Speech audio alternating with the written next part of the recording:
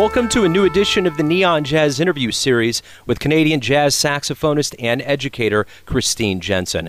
Over the course of our conversation, she talked about growing up in the same town that Diana Krall did, gigging with her sister, trumpeter Ingrid Jensen, what has been going on lately in a very busy and packed schedule, why she loves jazz, and what her teaching philosophy is, along with many more surprises. Please dig this interview, my friends. How are you? I'm good. How are you? I'm great. Thank you for taking some time to talk to me today. I really appreciate it. No problem. I'm going to start off here and ask, what has been going on with you lately?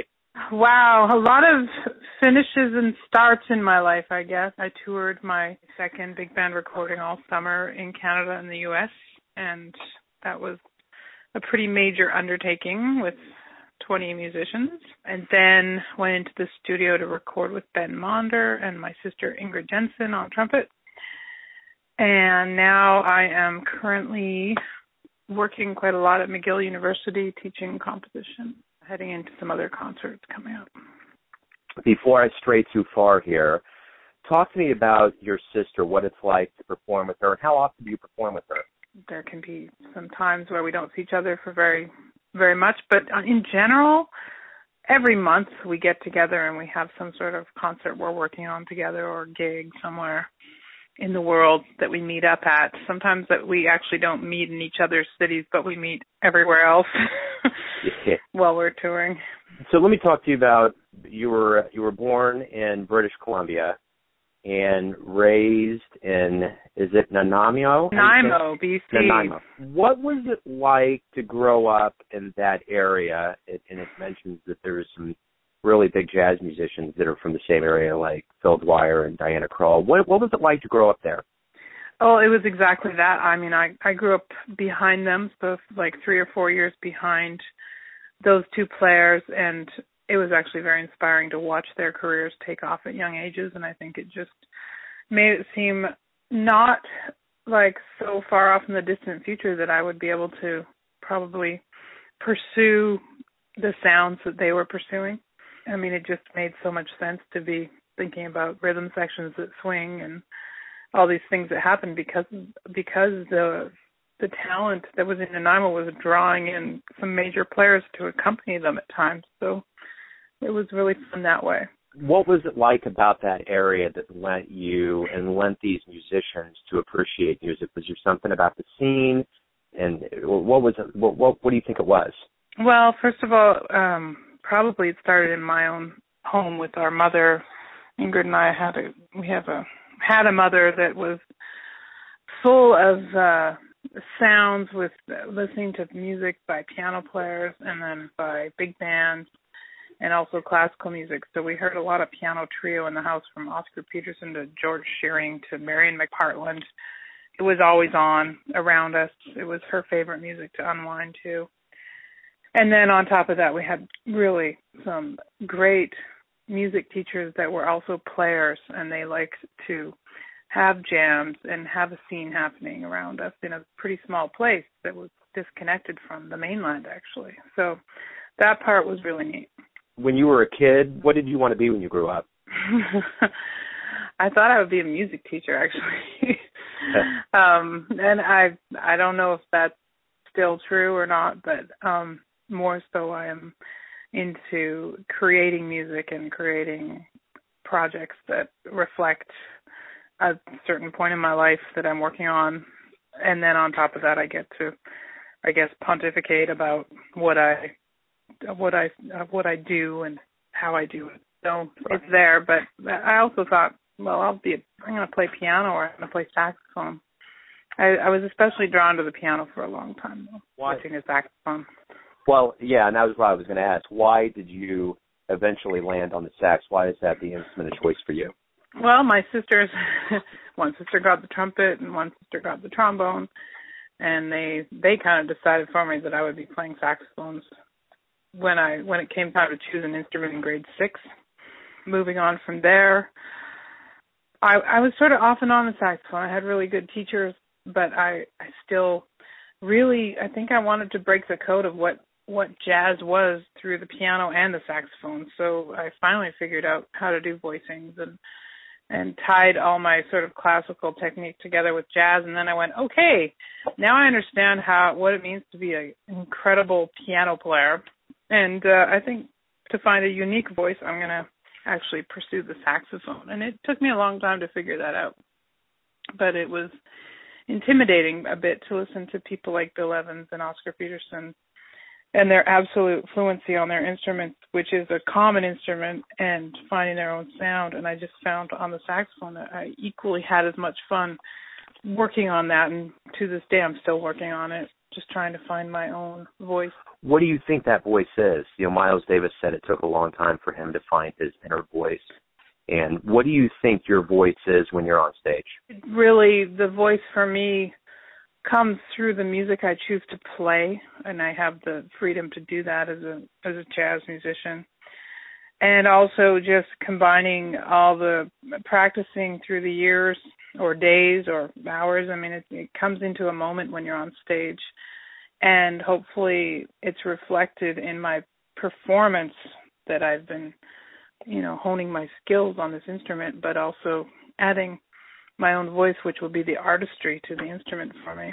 Talk to me a little bit about your education. McGill University, you graduated in jazz performance in '94, and they got your master's in 2006. What has been the biggest benefits for you being in a classroom learning about jazz? I think it's the classroom. It's fortunate and unfortunate, but it's kind of becoming the new utopian community for musicians to meet and to create their community. And I think my big band albums really reflect it, because a lot of the musicians on those albums I worked with since being at McGill. It's really an intense environment. It's definitely becoming more elite and more of an establishment of where, so I'm not going to say all jazz, but a lot of jazz musicians are able to find their ground and figure out how to navigate this crazy world of music that we're in right now. It's a safe place to be, but also it's a place of opportunity, which, I'd love to have lived on 42nd Street with Charlie Parker. That was another place of opportunity back then, but it's definitely changing that way. So there are those things, and also just a learning environment and combining a lot of classical techniques with jazz now, especially in composition, which I also feel that great leaders in this music that are contemporary players are generally composers as well now in jazz. We don't all get to just play a bunch of standards on a record these days and start our career that way. We have to actually come up with a very new spin on things. Well, it's interesting you mentioned Charlie, and he obviously put a very new spin on things with bebop and what he brought to the world, but he was also very much so a student of the classical music. What do you think that does? What do you think that does for the jazz brain to be kind of keyed into the classical side of things as well? I think it's important in the evolution of this music. I mean, you look at some of the top players right now, which include Vijay Iyer and some other really interesting points of view on the music, yet also presenting some heartfelt music as well. And to combine those two things is another very difficult balance to figure out. And I think, Charlie Parker's music probably didn't exactly make everyone happy when they first heard it, but eventually it became part of our language, and I think it's the same now with these new players and composers. So the one thing about your education is that you were kind of under the tutelage of Pat LaBarbera, Kenny Werner, Jim McNeely, Dick Oates, and Steve Wilson. What was it like to learn from folks that had so many years, so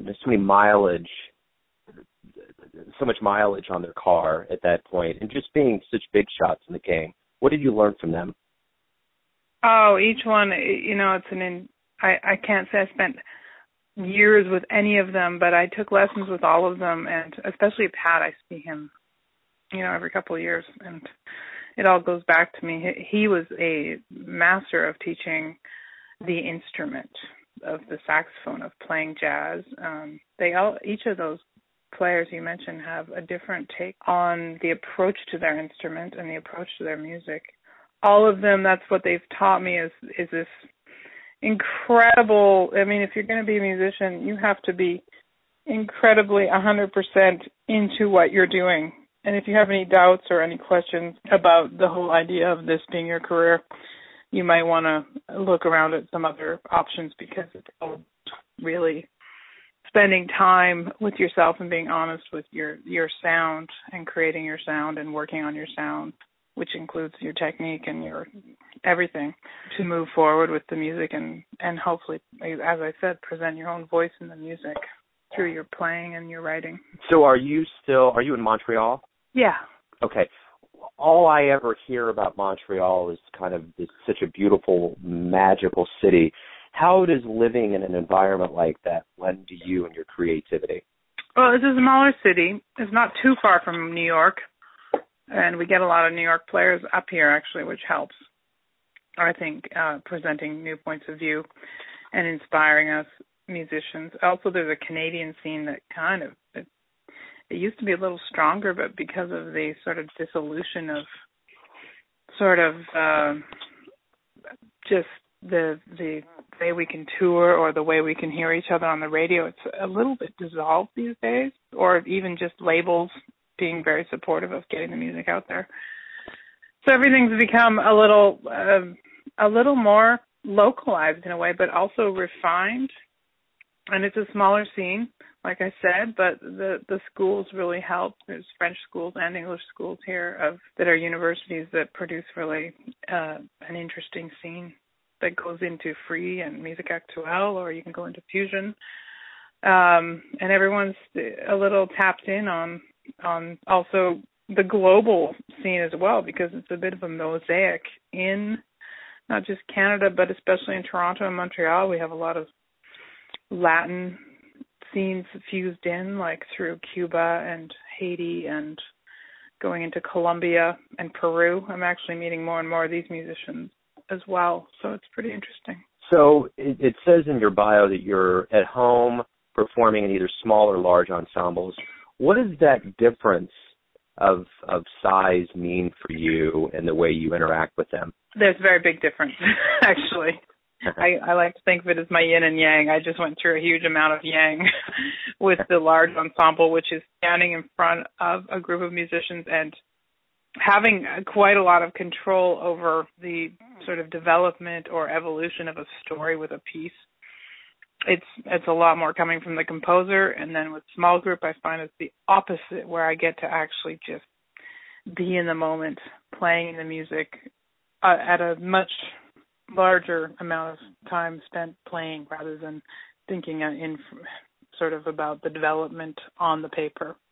So there's not as much paper actually playing small group, and I really get to be more of a performer with my instrument than with large ensemble, where I might play some solos, but overall I'm thinking about having a form evolve in front of me that tells a story coming from my perspective, I guess, whereas small group, the whole group kind of gets to tell all their own stories equally. Well, and it seems like things have worked out really well with, you won a 2011 Juno Award for Contemporary Jazz Album of the Year, and you got Quebec's Opus Award. What is it like to have the industry recognize you for doing what you do? It's always a bit of a surprise, I guess. I was really happy, actually, more so with the fact that my music got across the border and into the United States a little bit more, especially. Not that I want universities to be the only ones interested, but there seems to be a lot of interest, again, on the more arranged and orchestrated music that I do in the universities, because it gives them the option of playing my music as well. So that was really neat, and just the attention I got from the media in the States from those two albums, it kind of definitely was a bit surprising, but also very rewarding to feel that. And in Canada, it's great too. I mean, it's a really small country compared to the States. So to be able to just, it's a stretched out small country. So getting your music from point A to point B can be just as challenging here. Well, I can say from the home of Charlie Parker here in Kansas City, we're pretty good about spinning a lot of Canadian jazz artists. And I'm wondering, because I know I really kind of have gotten involved with the Canadian jazz scene because of the internet. Do you see that in this day and era with the ease and access to the internet that things have gotten, exposure has gotten a little bit more widespread, or what do you think it is? Yeah, I think so. I mean, it's very hard to describe. Like 20 years ago, everything was so controlled by the labels, how you got to hear the music. You know, you went to the record store and you got to hear the CD spinning on the stand. And then you got to go to the club and hear the band play. And now it's more, there's just so much choice out there for us to figure out what we want to do. But it all breaks down to the community around you and what it's supporting. So yay to Kansas City for that, because it sounds like, you know, you're able to check out the world from where you are. And I do think that's happening a little more through podcasts and through the internet and through CD Baby and all these things. Yeah, making everything a little bit more of a global village of jazz goods. So let me ask you this, as a clinician and an instructor at McGill, and just being a teacher, tell me what your philosophy is on teaching jazz. Well, that's a loaded question, but I think it comes back to some of the things I've mentioned before about if you really, really want it, you are going to dedicate your life to this music. And in order to do that, I am there to help facilitate as much as I can. Maybe I offer my own unique point of view. I'm not really an educator first. I'm more of a musician that is able to hopefully get my thoughts out to my students in a way that inspires them to move forward. And that generally just means listening to a lot of music and not just jazz. I'm trying to emulate and then trying to, hopefully the emulation turns into their own voice. So you've obviously had really good teachers in your life. Who would you say is... Yeah, I've had too many. Well, that's a good problem to have. Yeah, it's a good problem. Who has been the most profound teacher in your life? I would say my first saxophone teacher was someone who was knocking on my very thick skull at the time about what I need to work on and practice and become disciplined with, because it really comes down to the beginnings being very disciplined in just getting around your instrument. And once you've finished that, you have a bit more freedom to explore and create. I aside from my first teacher, Steve Jones, I would say Jim McNeely is a rocking influence on me because of his way of teaching me how to tell a story with my music, which I don't think I understood exactly until I had some lessons with him. Yeah. And then these other saxophone players, they're all amazing. Dick Oates, just amazing. Yeah. Talk about the sort of successor on the alto saxophone to taking it to another level. But I would say Dick is one of the greatest alto players living right now. The one question I was going to ask you was, is there an album, a jazz album that you listen to that really kind of parted the curtains for you? But in your bio, you say you were freaked out over Oscar Peterson and Bill Evans. They gave you kind of an epiphany as a teenager. Talk to me about what those two did, and was there an album or was it just their body of work? There probably was an album, actually. Actually, with Bill Evans, this is the weird thing. As a child, well, I was probably 1981, that was near the end of Bill's career, and my sister brought in the album We Will Meet Again, which had her favorite trumpet player at the time, Tom Harrell, on it. And for me, I was just blown away by that album with the absolute lyricism of each track, and also the kind of sound from that unique blend of musicians, because it was actually a quintet recording. And it drew me into all of Bill's library right away, and his mastery of the sort of traditional songbook repertoire and what he did with it. So that album, for sure. Kind of a turning point for me was after university, hearing Ellis and Tom, the Jobim record. Those are two really big albums for me. On this track of nostalgia here with all of these artists and albums, if you could go back in time and you had a time machine and you could go see an artist at a venue, where would you go and who would you see? Oh, that's a tough one. I got to see Miles before he died, and I would probably like to maybe hear, gosh, that's tough.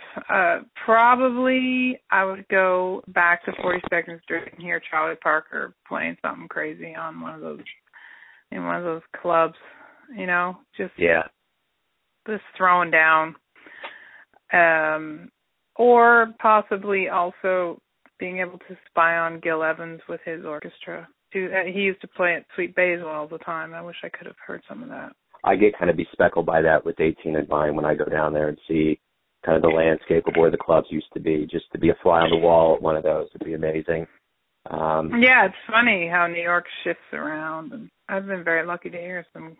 My sister and I used to go to Bradley's when I was still in first year university. I got to hear Michelle Petrucciani throw down, with the piano players that would all line up and just play. And I'm like, I just saw every piano player. That's amazing. So let me ask you this. What is the greatest thing about waking up every day for you? That I don't, I have a sweet little passion of listening to Rush Hour on the radio and having them describe the traffic, and I go, in general, I really don't have anything to do with this. I have no powers over it. I don't have to be in it. In general, I'm a short metro to work when I do go to work, and that part, and also just being able to get on airplanes and see some crazy parts of the world. That's really fun. And sharing my music with anyone that's interested. That's the best part of my day, and it is crazy how I get people from all over the world writing me about my music, so it's great. So speaking of fans, what was it like when you gave your autograph out for the first time? Oh, I don't know if I do that so much. I would say we were in Japan. My sister and I went in the 90s, and it was just so outrageous how fan crazy they are there about everything. So that was probably one of the only times where I've had that. Can I have your autograph? I get it sometimes with different festivals where it's kind of the thing. People come around with the programs and say, "Can I have your autograph?" I'm like, "Can I talk to you?" I never really talked to that many people. So you want my autograph? Let's talk. Yeah. Kind of thing. That's cool. Why do you love jazz? I love the freedom of jazz. I think it's, the other two areas I would have gone into would have been probably classical music or pop music, which I both love them both dearly, but both of them have a very strict regime on the stage where the music really, you rehearse it and rehearse it and rehearse it and you execute it perfectly, and that's the music. It's already done, whereas in jazz, we get to go on stage and every time it's like, man, where is it going to take us tonight? What are the musicians that I'm communicating with, where is our communication going to go? Sometimes it can be really bad. Sometimes it can be amazing. So a lot of people, as you go through life, you have your perception of who you are. Your sister has her perception of who you are. Your fans have their perception of who you are. Tell me who you think you are. Oh my gosh. Oh dear. I don't know who I am. That's why I'm doing this. Honestly, I feel like I'm not putting out recordings every year. It's taking me every 2 or 3 years to do an album of works, and then it goes through stages. I'm always going through stages, and within those stages, I'm also having to deal with how much time I have left with each stage. So sometimes I have to compose really fast. Sometimes I have to compose really slow. I have a 5-year-old daughter now, and that means that half my life is spent with her now, at least, because that's what I've chosen to add to my life. So now everything is changing all the time. And probably, how I think people think of me or my music, probably they think it's a little easy, but it's actually really hard to do some things that I do. And I think that part of it is a challenge. And you just have to be organized. Unfortunately, that's one common thing between my life and anyone else's life is how organized you are. whether you're a musician or not. Absolutely. So let's say we talk in 20 years from now, and I ask you, first question, what's been going on? What are you going to want to tell me has happened? Gosh, in 20 years? I hope I'm still doing what I'm doing. I hope that my circle gets even wider with experiences I have with other musicians especially, whether it be outside of what we call jazz. Hopefully jazz will have either established or changed itself into another word, because it's getting pretty complex to describe. And maybe I'll have a house with one extra room now so that I can shut the door and be alone with my thoughts a little more easily. But aside from that, I don't know if anything should change that much. I'm very happy with where I'm at musically, playing even more. That's all. That's cool. Yeah, perfect. Christine, thank you for your time. Thank you for opening up about your career. I really appreciate it. Thanks for your really honest and prolific questions. Thank you. I'll go answer them completely differently next time. You have 20 years to fetter it out. Thanks for listening and tuning in to yet another Neon Jazz interview, where we give you a bit of insight into the finest players in New York, Kansas City, Canada, and spots all over the world, giving fans all that jazz. And thanks to Christine for her music and her time. If you want to hear more interviews, go to Famous Interviews with Joe Dimino on the iTunes Store, or visit theneonjazz.blogspot.com for all things Neon Jazz. Until next time, enjoy the music, my friends.